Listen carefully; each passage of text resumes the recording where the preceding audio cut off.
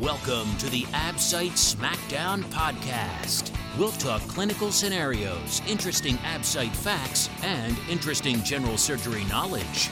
Now, let's get to it. Welcome back to the ABSITE Smackdown podcast, and today we'll be reviewing colorectal for the ABSITE. Let's start off with the fact that development begins during the 4th gestational week for the colorectal tract. And except for the distal anal canal from ectoderm, the colon is endoderm.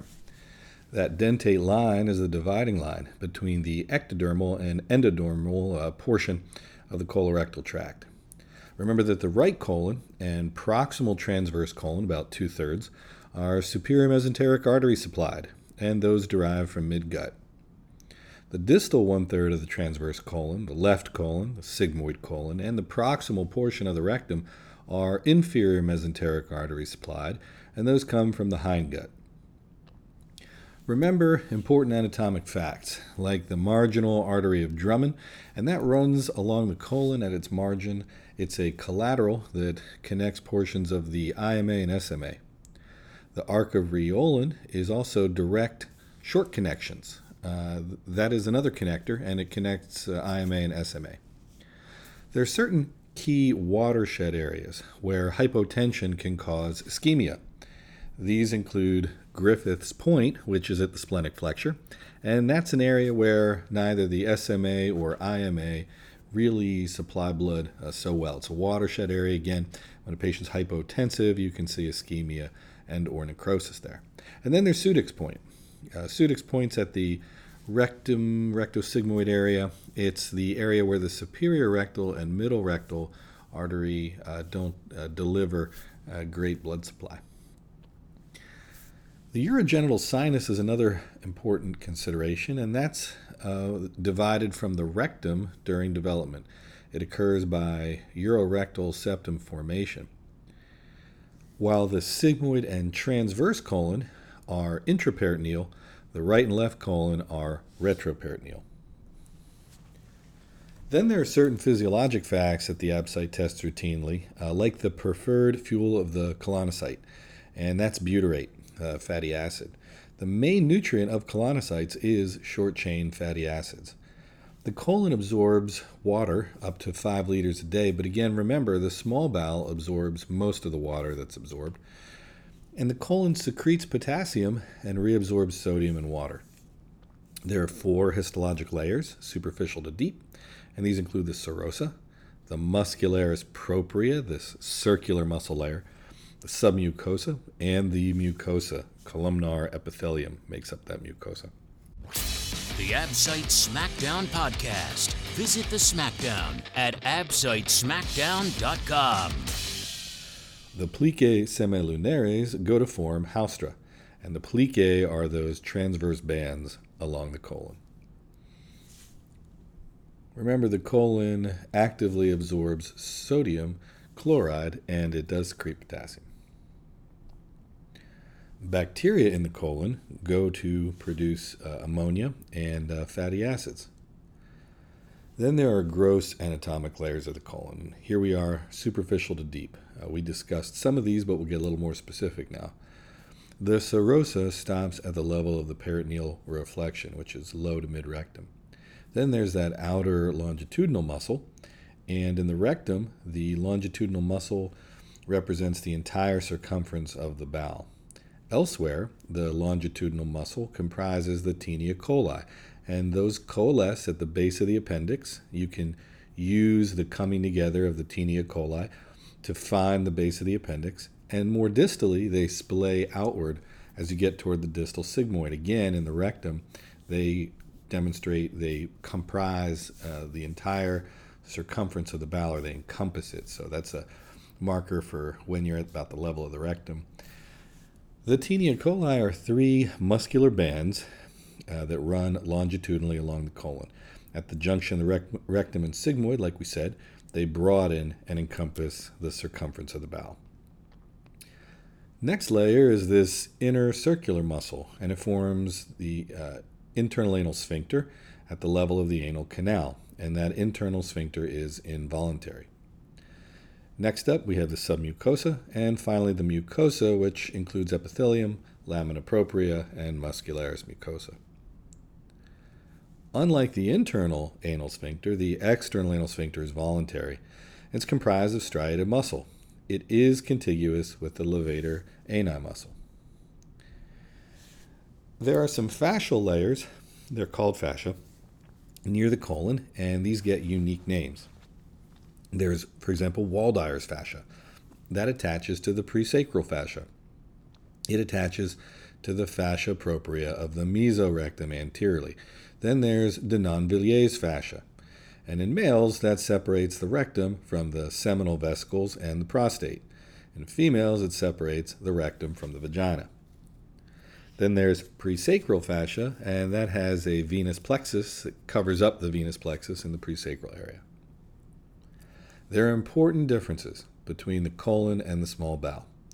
For example, the colon has haustra, like we said. Unlike plicae circulares of the small bowel, the haustra are not circumferential. The colon has appendices epiploicae, these fatty appendices that hang off of it. The colon has the outer longitudinal muscle taenia coli. It has intestinal glands such as crypts of Lieberkühn, which are deeper than those of the small bowels. The colon lacks villi, and the small bowel has substantial villi, which improve surface area, absorptive area for the small bowel. The vascular supply we spoke about recently, but just to review, the colon's vascular supply includes the SMA and IMA. They supply the midgut and hindgut regions that we listed above, respectively.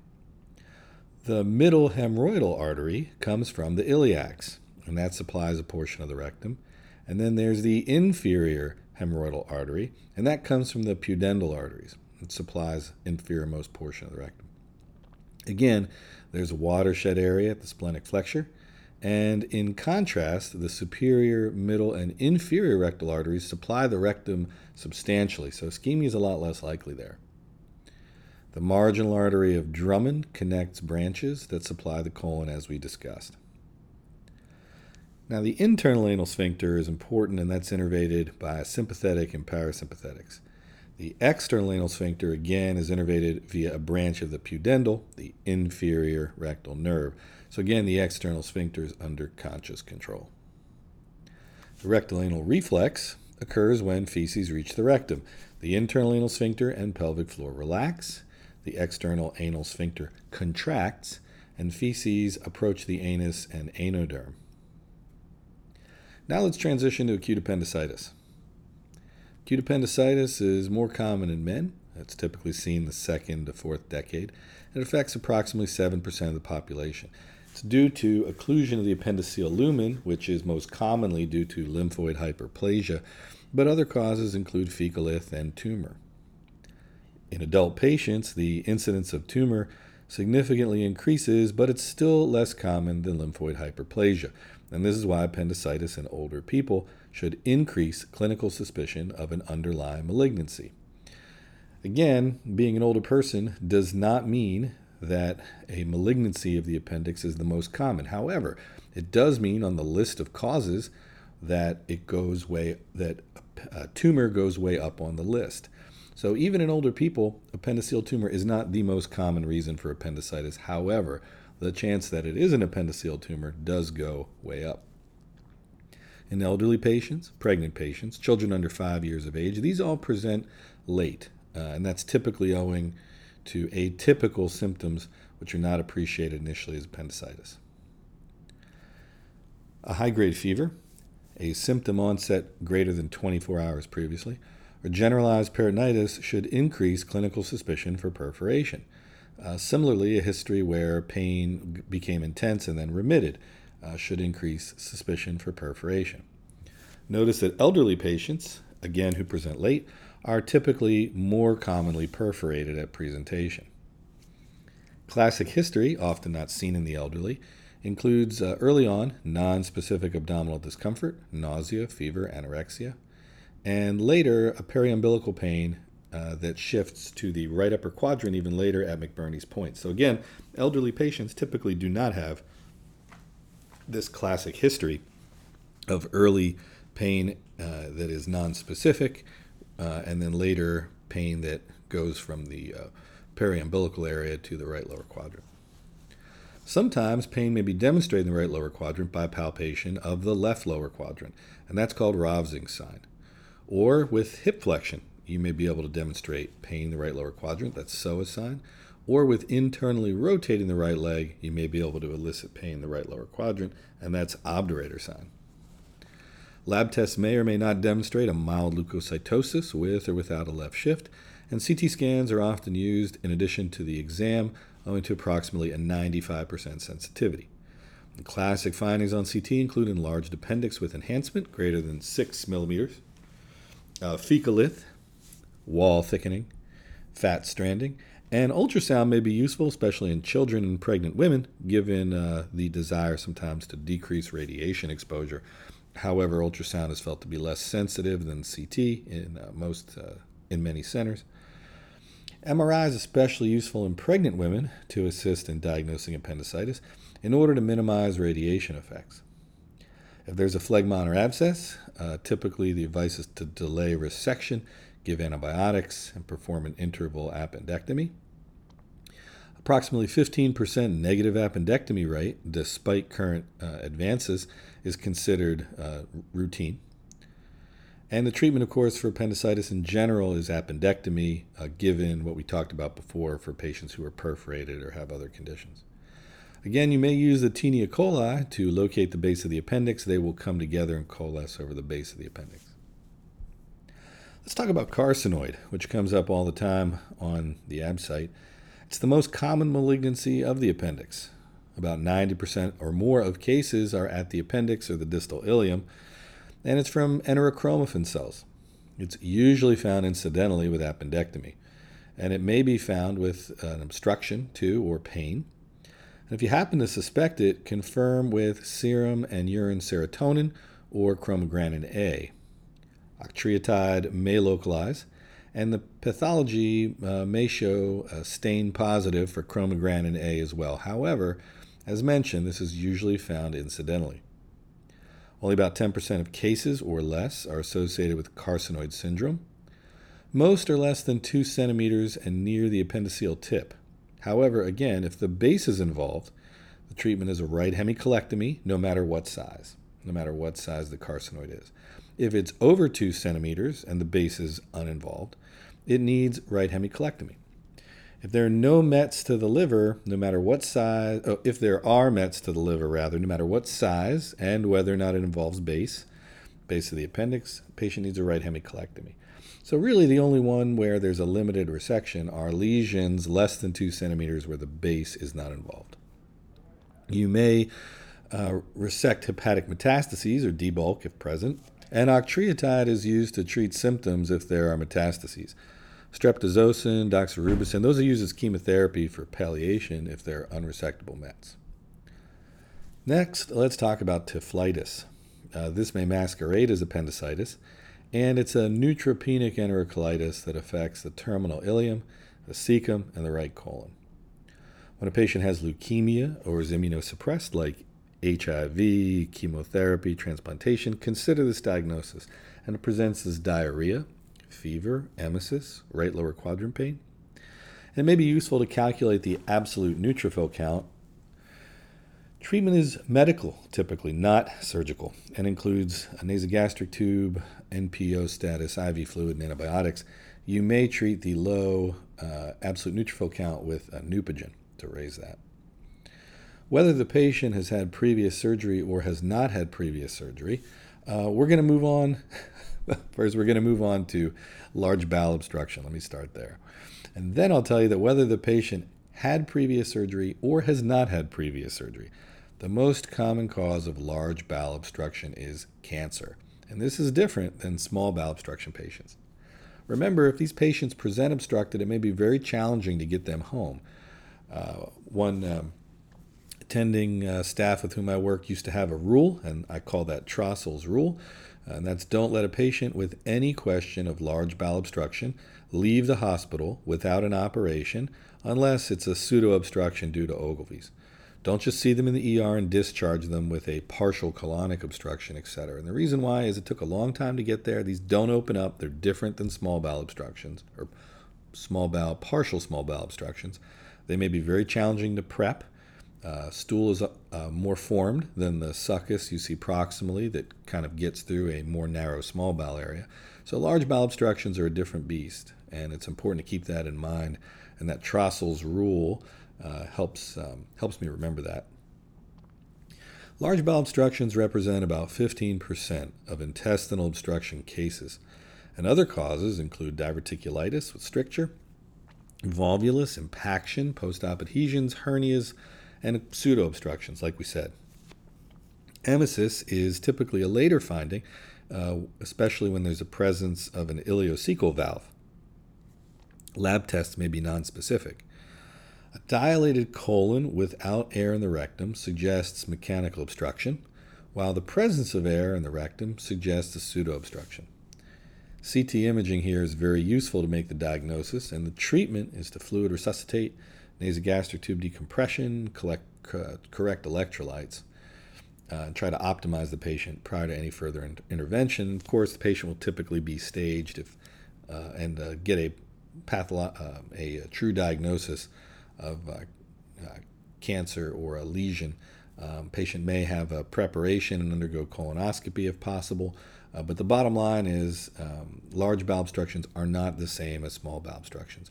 So unlike small bowel obstruction, where a nasogastric tube and weight is often the first-line treatment, typically surgical intervention is the first-line treatment for large bowel obstruction, and that's whether or not there's a known cancer present.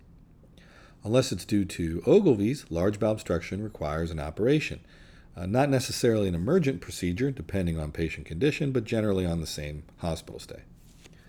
Now for pseudo-obstruction and Ogilvy syndrome, decompression and neostigmine are often utilized.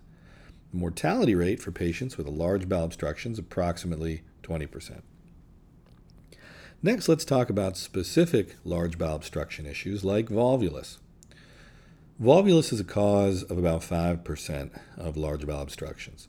It's a closed-loop obstruction due to a twisting of the bowel more than 180 degrees on its mesentery, and that results in obstruction at two locations that are included right where the bowel twists on itself. Risk factors include being bedridden, chronic constipation, megacolon, pregnancy, a redundant segment of bowel, and this is typically seen in patients who are over 70 years old. There are certain terms that come up a lot when it comes to volvulus, certain subtypes, as they relate to the cecum. One is cecal bascule, and that's the folding of the cecum anteromedially on itself. Then there's cecal volvulus, and that happens when the cecum rotates around the ileocolic vessels and is ischemic owing to twisting of a mesentery. Volvulus may and often does result in ischemia. Abdominal pain and hemodynamic instability can be seen along with it, and the classic sign of sigmoid volvulus on X-ray is what's called a bent inner tube sign, or narrowing into a bird's beak sign.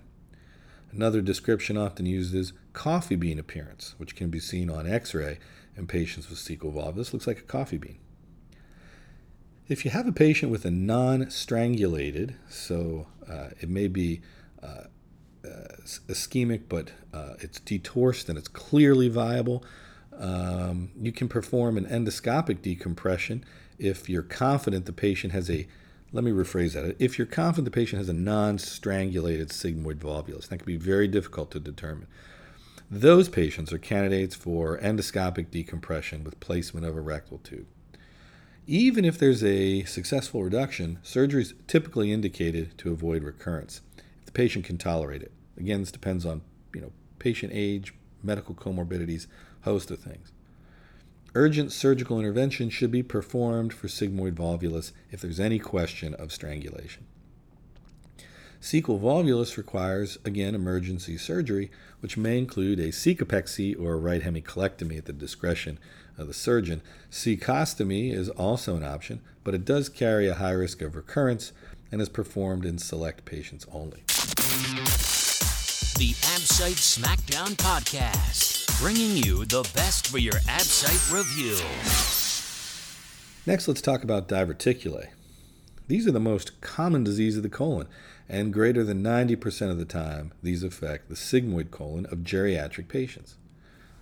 Obesity, low fiber diet, tobacco use, constipation, and sedentary lifestyle are all risk factors. This occurs owing to herniation of the mucosa at weak areas in the muscularis externa. Areas where blood vessels enter and leave are congenital weak spots, and some of those weak areas are where herniation occurs of the mucosa.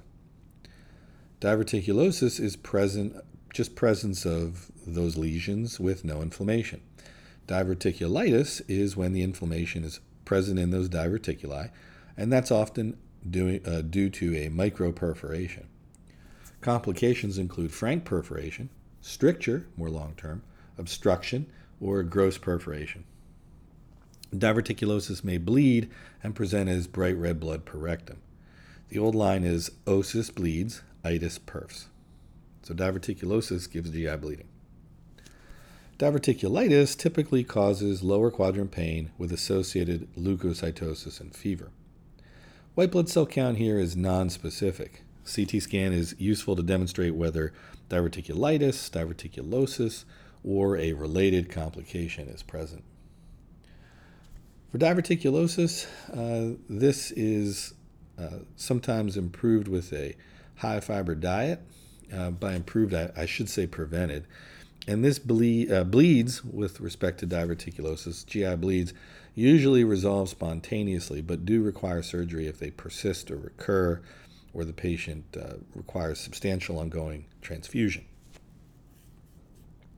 Diverticulitis is typically treated with bowel rest and oral antibiotics. So diverticulosis may be treated with high fiber diet, weight loss. Diverticulitis is more often treated with bowel rest and oral antibiotics. If there's an abscess present, that is typically drained. And emergent procedure is performed if there's perforation and significant free air. Hartmann's procedure is resection of the diseased portion of the colon. The proximal extent of that is the level of induration, the thickened diverticuli, not all diverticuli. So again, Hartmann's procedure is resection of diseased portion of the colon with the proximal margin that we talked about, abdominal lavage, and an end colostomy. So again, one more time, the proximal extent of colonic resection in a Hartmann's is the level of induration, not all of portions of the colon that demonstrate diverticulae. Perforation with abscess is often amenable to percutaneous drainage. And if there is an episode of complicated diverticulitis, meaning there's an abscess, something similar, elective resection at a later date is indicated. Other indications to operate include a young patient, because they'll likely have many more episodes, immunosuppressed patients, or patients after typically 2 attacks, or patients going to a very isolated area where they won't be able to be treated if they have an attack. Next, let's talk about lower GI bleed. When you see blood per rectum, remember that an upper GI bleed is the most common cause of a lower GI bleed. The lower GI bleed is more common in men. Average age at diagnosis is 60s to late 70s, and lower GI bleeding is defined as bleeding distal to the ligament of Treitz. Angiodysplasia, diverticulosis, Meckel's, ischemia, inflammatory bowel disease, infection like E. coli or C. diff, cancer, or hemorrhoids are all potential causes for GI bleeding. Lower GI bleed usually stops spontaneously.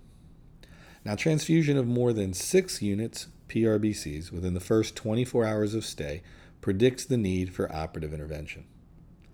Now remember, a nasogastric tube is one of the first steps to localize a GI bleed to either an upper bleed, proximal ligament of Treitz, or a lower GI bleed, distal ligament of Treitz. An NG tube is negative for an upper GI bleed when it demonstrates not only no blood, but when it does demonstrate bile. This is because an NG tube that does not demonstrate blood does not necessarily see the first and second portion of the duodenum after the pylorus and the area of the duodenum before the ligament of Treitz. So the requirement for a truly negative NG tube is return of bile with no blood, a negative NG tube for upper GI bleed. And even when an NG tube is truly negative, it's not a perfect test to rule out an upper GI bleed. If the nasogastric tube is positive for upper GI bleed, perform an EGD, establish the source, and treat as appropriate. Of course, this includes resuscitating the patient, etc., for significant GI bleeds, for GI bleeds in general. Adequate IV access, Foley catheter, etc. If a nasogastric tube does not demonstrate upper GI bleed, perform a colonoscopy. If the source is visualized, it may be injected. If it's not visualized, and if it's a fast bleed means more than 1 milliliter per minute, perform angiography with angioembolization. That both localizes and treats the disease. How do we figure out whether the bleed is more than a milliliter a minute? We look at the patient's hemoglobin and how long it took to drop, and whether we transfused and how much transfusion increased the hemoglobin, because remember, in general, 250 milliliters of blood will raise your hemoglobin 1 milligram per deciliter. So if we gave blood and the hemoglobin did not change at all, and we gave that blood over an hour and we checked the hemoglobin before and after, and it didn't change at all, the patient lost about 250 milliliters in an hour.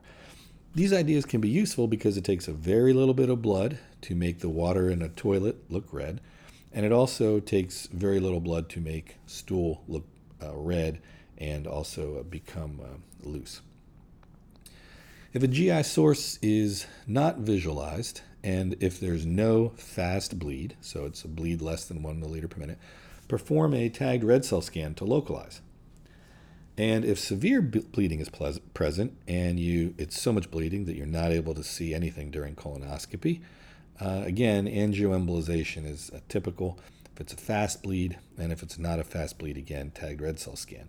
It is similar to the visualized portion that we talked about, or the previous portion where we said if there is a source visualized, go ahead and do injection, thermal therapy, etc. Bottom line is fast bleed angiography. If bleeding is uncontrolled after angioembolization is attempted, the patient requires surgical intervention. If bleeding is controlled, but there's no colonic source, that's when we evaluate the small bowel with capsule endoscopy or a similar technique like push enteroscopy.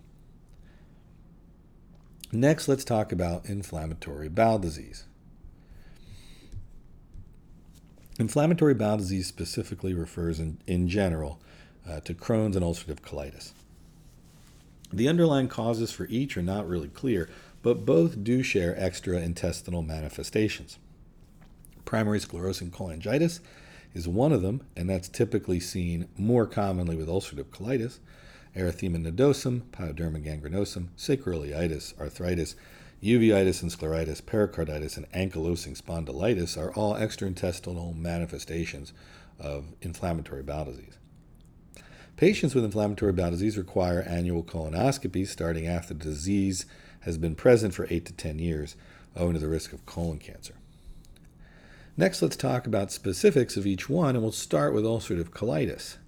This typically affects patients in the 3rd or 7th decade. About 10 per 100,000 is the incidence. Ashkenazi Jewish descent is a risk factor. And interestingly, tobacco seems to decrease risk. Diarrhea, blood per rectum, abdominal pain, and fever are symptoms. Colonoscopy with biopsy makes a diagnosis. The depth of involvement typically includes mucosa and submucosa. Involvement of the bowel wall is typically transmural. Path features include friable mucosa, crypt abscesses, pseudopolyps, and a continuous involvement of the bowel, meaning there are no skip lesions. So the wall inflammation is transmural, and there are no skip lesions. Bleeding, toxic megacolon, fulmin and ulcerative colitis, colorectal cancer, and extraintestinal manifestations can be seen. And extraintestinal manifestations are many and include aphthous ulcer, iritis, uveitis, episcleritis, seronegative arthritis, ankylosing spondylitis, sacroiliitis, erythema nodosum, pyoderma gangrenosum, DVT, and PE, interestingly, more common, autoimmune hemolytic anemia, clubbing, and primary sclerosing cholangitis. Some extraintestinal manifestations seen with ulcerative colitis actually improve with colectomy, like anemia, arthritis, ocular issues. And some manifestations of ulcerative colitis do not get better with colectomy, like PSC, primary sclerosing cholangitis, and ankylosing spondylitis. About half of pyoderma gangrenosum patients improve with colectomy. Treatment for an acute attack of ulcerative colitis includes steroids, 5-ASA, infliximab, cyclosporin for steroid refractory disease. There are options. Maintenance treatment for ulcerative colitis includes sulfasalazine or 5-ASA. It may also include 6-mercaptopurine or azathioprine. Subtotal colectomy or proctocolectomy with end ileostomy is performed if an emergent surgery is required in UC. So there's no pouches being made for an emergent colectomy for UC. A total proctocolectomy with ileopouch and anal anastomosis is the most common procedure if it's ulcerative colitis in a patient who is a candidate for an elective procedure. Again, you also may, even in an elective procedure, opt for total proctocolectomy and permanent ileostomy. Next, let's talk about specifics of Crohn's disease. This is typically has a bimodal distribution. In other words, there are 2 peaks of incidence throughout lifetime. That's the 2nd and 6th decade. Affects around 3 per every 100,000 people. Again, Ashkenazi Jew, Jewish descent is a risk factor. Tobacco increases risk here. And unlike ulcerative colitis in the colon, Crohn's can be seen anywhere along the GI tract, most commonly in the terminal ileum. Obstruction, abdominal pain, weight loss, diarrhea, bleeding may be seen. Colonoscopy and biopsy may give the diagnosis. If it's present in the small bowel, CT scan with oral contrast may be useful. Although the bowel wall involvement is transmural, there are skip lesions typically seen, so it's discontinuous along the bowel.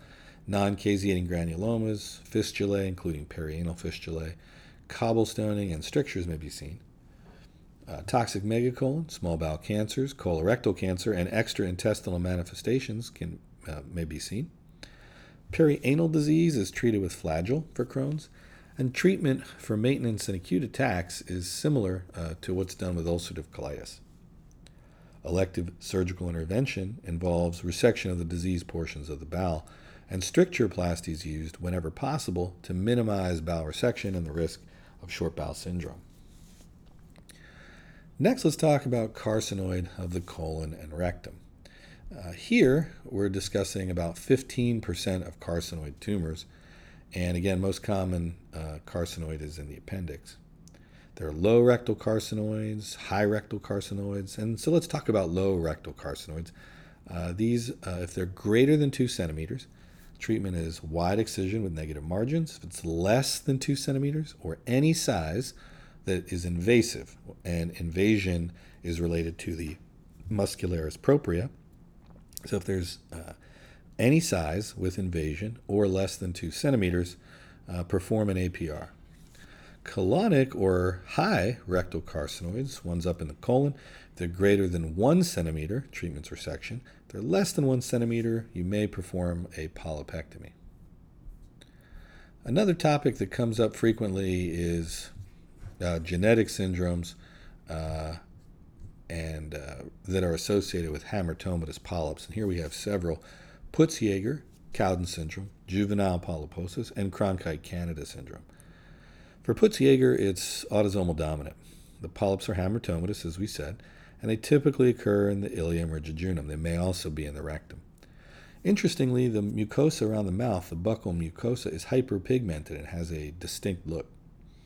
There's an increased risk of adenomatous degeneration and increased risk of extraintestinal cancers like breast, testis or ovary, pancreas, and biliary cancers. Next up is Cowden syndrome. That's a P10 mutation. It's autosomal dominant.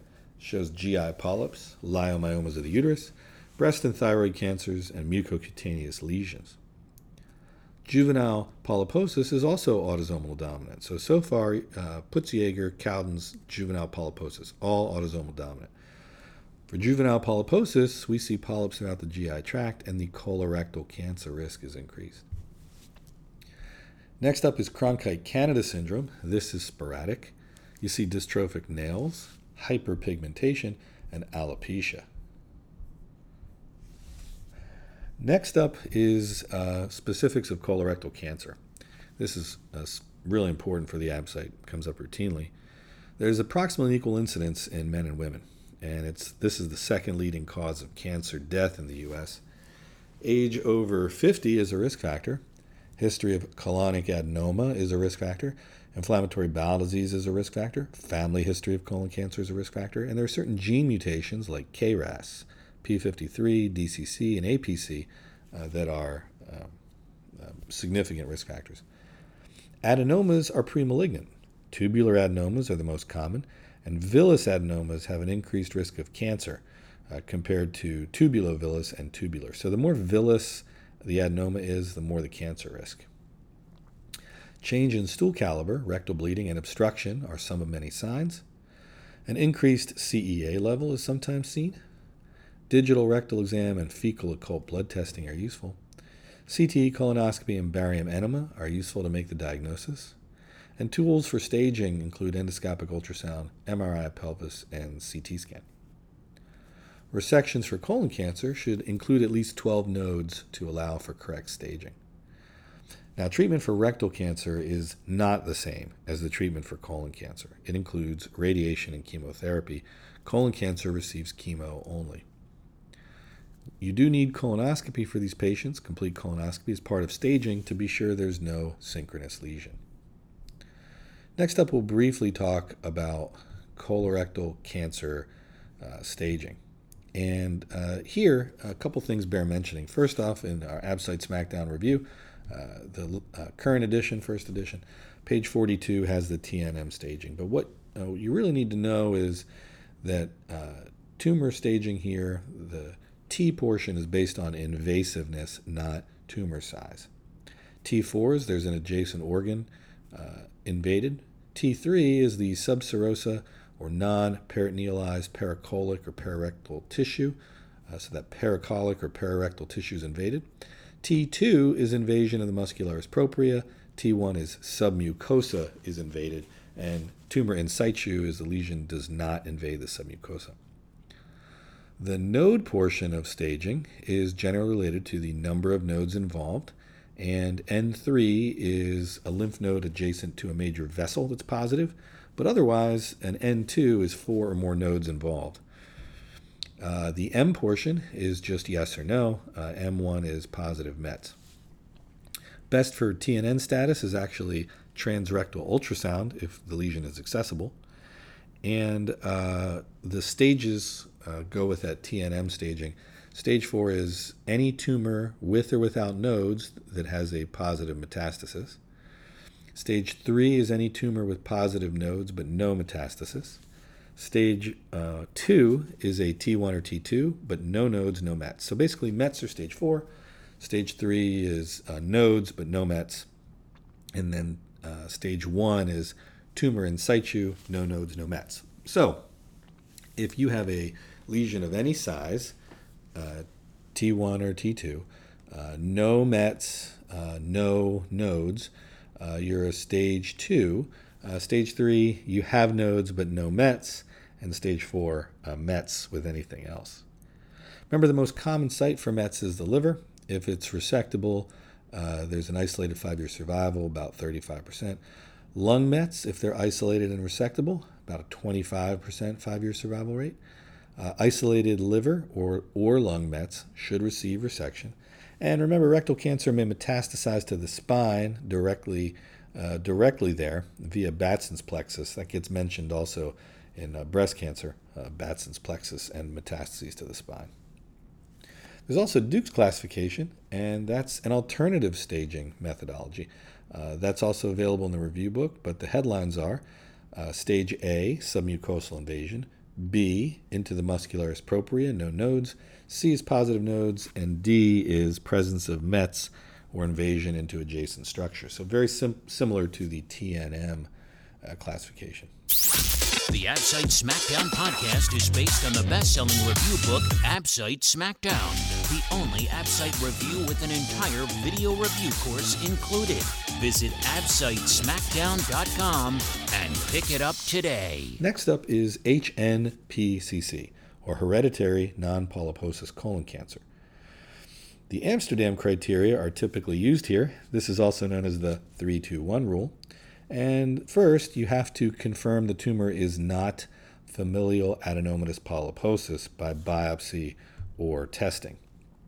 It's 3 or more relatives, including one first-degree relative, who has a known HNPCC. So 3 or more relatives, 2 or more generations affected in the family, and 1 or more affected patient who is less than 50. If they have that 3-2-1 rule, they have HNPCC. Then there are more colorectal cancer syndromes, which we'll talk about. And one of those is about 20% of patients with colon cancer have a family history of colon cancer. HNPCC, also known as Lynch syndrome, that we just talked about with those Amsterdam criteria, is due to mutations in DNA mismatch repair genes HMLH1 and HMSH2. Lifetime risk of colon cancer, 85%. Now, there are subtypes of hereditary non-polyposis colon cancer, aka Lynch syndrome. Lynch 1 leads to onset of colorectal cancer at a young age. Lynch 2 gives increased risk of GI malignancy like stomach, small bowel, pancreas, biliary, endometrial, and genitourinary tumors. In general, the recommendation is annual colonoscopy at 20 to 25 years, or 10 years earlier than the age at which the youngest family member was diagnosed with cancer. So if the youngest family member was diagnosed at 35, it would be 25. If they were diagnosed at 19, it would be at 9, etc. For females with Lynch syndrome, screening recommendations include transvaginal ultrasound starting at 25 to 35 years, or an annual endometrial biopsy owing to their risk of gynecologic cancer. Next up is Turcot syndrome, another of the colon cancer hereditary syndromes, and this is due to an APC gene mutation on chromosome 5q. There's an increased risk of colon cancer and brain tumors. Colonic adenomas are typically seen. Screening recommendations are same as for FAP, familial adenomatous polyposis, that we'll get to. And let's talk about Gardner syndrome, and that's due to an APC gene mutation on chromosome 5q, similar to Turcot's. It's increased risk of colon cancer seen with desmoid tumors. There are also osteoid tumors, so bone tumors, and there are skin cysts. Colonic adenomas are seen. Screening is similar to familial adenomatous polyposis beneath, and we'll talk about that next. For FAP, this is due to an APC gene mutation on chromosome 5q. Colonic adenomas are seen, and there's a lifetime risk of colorectal cancer of 100%. There's an increased risk of multiple other tumors, like periampullary tumors, thyroid tumors, and adrenocortical tumors. So you need to keep that in mind when you see these patients. Flexible sigmoidoscopy annually at 10 to 15 years old is a recommendation. Annual endoscopy for that upper GI lesion, periampullary tumor, for example, each 1 to 3 years after age 25. So a patient with a large periampullary tumor, remember FAP can cause this. The diagnosis of FAP requires surgery, and the procedure chosen depends on whether the rectum is involved, whether there's cancer already present, and how old the patient is. Outcomes for resection in FAP patients are similar to colorectal cancer cases that are not related to a hereditary syndrome if the resection is prophylactic in nature when performed. So in other words, if there's no tumor present and the resection is performed, outcome for FAP patients is similar to colorectal cancer cases in non-FAP patients.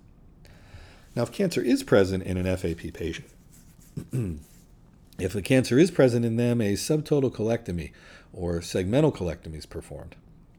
A total abdominal hysterectomy with bilateral salpingo-oophorectomy is often added in women who have Lynch 2, owing to the risk of eventual cancer in their reproductive organs.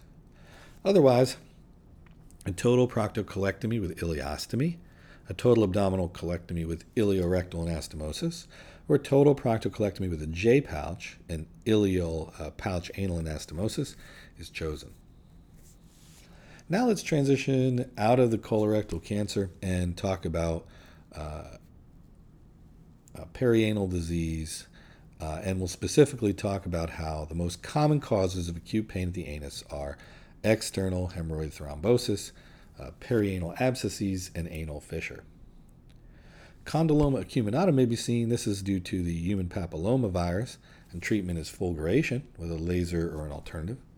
And then for anal fissure, that's an ulcer or tear, which is distal to the dentate line, and that's a tear in the anoderm. It's typically posterior and in the midline. It may be related to insufficient fiber in the diet. Pain and bleeding with defecation can be seen. It's caused by a hypertonic internal anal sphincter, and at times you may see a sentinel pile distal to the ulcer or the tear in that anoderm. You may see hypertrophy of the anal papillae proximally, and an exam makes the diagnosis. There may also be internal anal sphincter spasm. You should perform an endoscopy or anoscopy to rule out a more serious underlying condition, and the treatment includes stool softeners, nifedipine ointment, sitz baths, especially when medical treatment fails. If it does fail, the patient requires a lateral internal anal sphincterotomy or an injection of Botox into the sphincter. Note that the lateral internal sphincterotomy may give incontinence. More about perianal disease, let's talk about hemorrhoids. And risk factors include things that increase intra-abdominal pressure, like obesity, pregnancy, needing to strain with defecation. Common positions are left lateral, right anterior lateral, and right posterior lateral. It's due to engorged anal submucosal cushions and not due to varicose veins. There are types, and these include internal and external hemorrhoids. Internal hemorrhoids are insensate, and they're also superior to the dentate line. That's why they don't hurt. And therefore, they are covered with columnar or transitional epithelium, and hemorrhoids are staged by the degree of prolapse. First stage is no prolapse. Second stage, spontaneously reducing prolapse. Third degree is prolapse that requires a reduction. And fourth degree is a prolapse that cannot be reduced.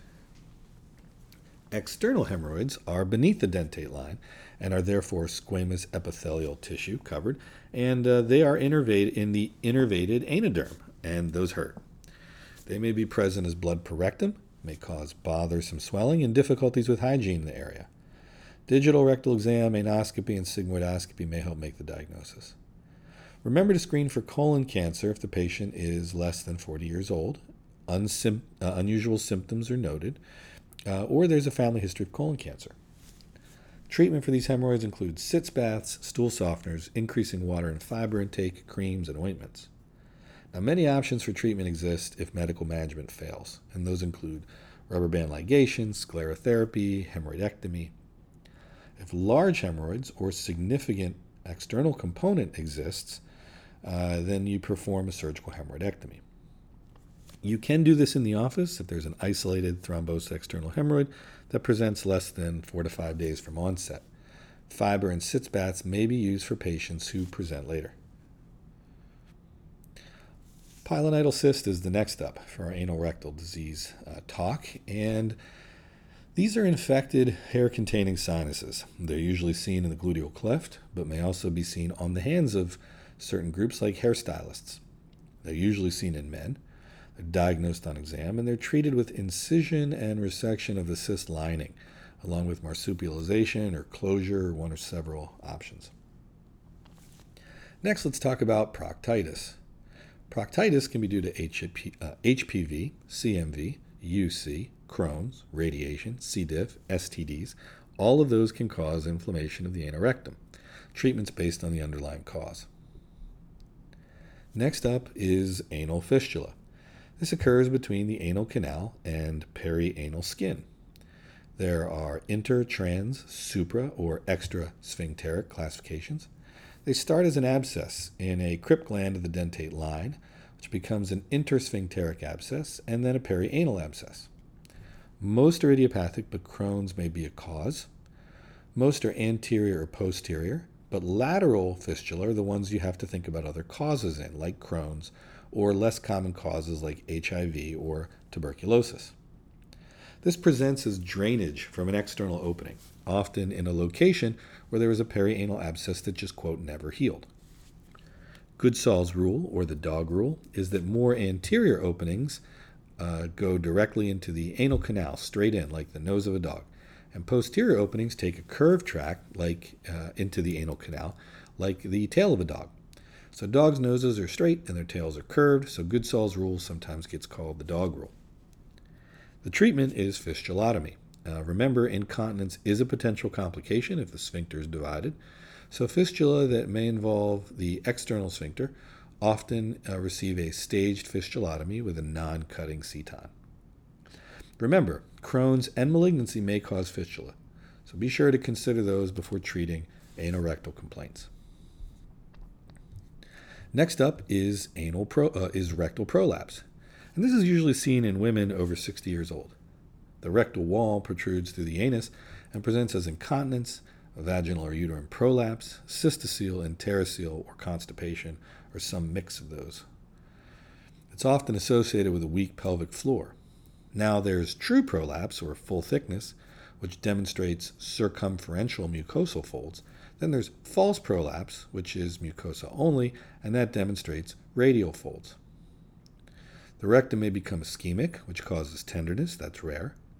Colonoscopy or contrast enema should be performed to rule out an underlying lesion. For good operative candidates, laparotomy and rectopexy, with or without sigmoid resection, is performed. And for other candidates, rectosigmoidectomy via a perianal approach, or rather a perineal approach, that's the Altmaier procedure. That can be performed, or Delorme's procedure, which is a perineal approach with resection of the mucosa and submucosa of the prolapse segment only. Last up is anal cancer. And anal cancer is usually squamous cell cancer from an HPV infection. Adenocarcinoma is only about 10% of cases, and its prognosis is worse. It's most common in young male patients who engage in receptive anal intercourse. HIV, Crohn's, Hodgkin's, herpes 2, HSV2, and STDs are other risk factors. May be asymptomatic, or may demonstrate pain, pruritus, rectal bleeding, or anal fullness. Exam may reveal an anal mass with or without lymphadenopathy. Colonoscopy with biopsy reveals a diagnosis, and staging is performed with CT abdomen and pelvis. The NIGRO protocol, 5-FU and mitomycin with radiation, is used for larger lesions or anal canal lesions. Small lesions, or those on the perianal skin, receive wide local excision. APR is used for recurrent or persistent disease after those treatments we talked about, and the 5-year survival is about 60 to 70%. Rarely, you can see a basal cell cancer. The treatment is a wide local excision, if that's what the issue is, basal cell cancer, and only a 3 millimeter margin is needed. APR is rarely necessary, and that's typically only needed if the sphincter is involved. Last up, let's do some miscellaneous facts from colorectal.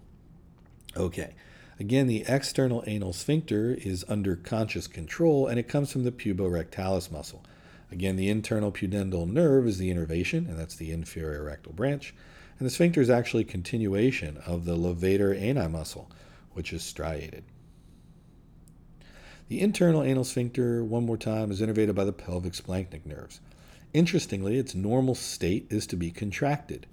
It is a continuation of the muscularis propria from the colon.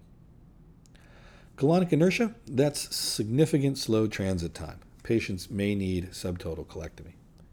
Stump pouchitis, aka diversion or disuse pouchitis, that's treated with short-chain fatty acid enemas.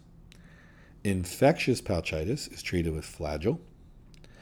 False positive guaiac or fecal occult blood screening can be seen with several things that patients are on routinely or have received routinely, including cimetidine, beef, vitamin C, or iron. Polypectomy is performed by colonoscopy, and if among other options, but let's pretend a polypectomy is performed by colonoscopy, and pathology shows a T1 cancer.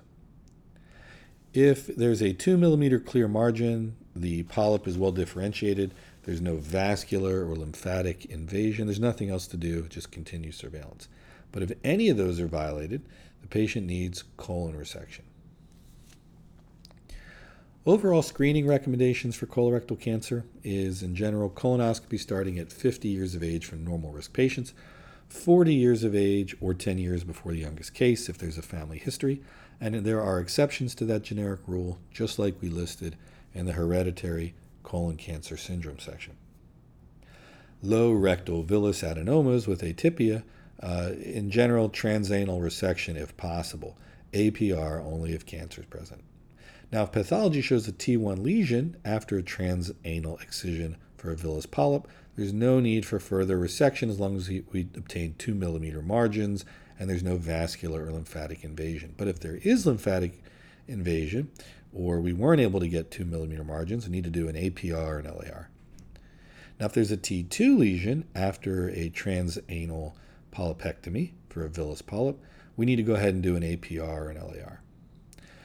So, those are the headlines from the ABSITE SmackDown review book and the colorectal section. Hope you find it useful as you go through your day and you study for your ABSITE. And as my colleagues at the podcast say, the Project SmackDown team, best of luck to you, and hashtag ABSITE SmackDown.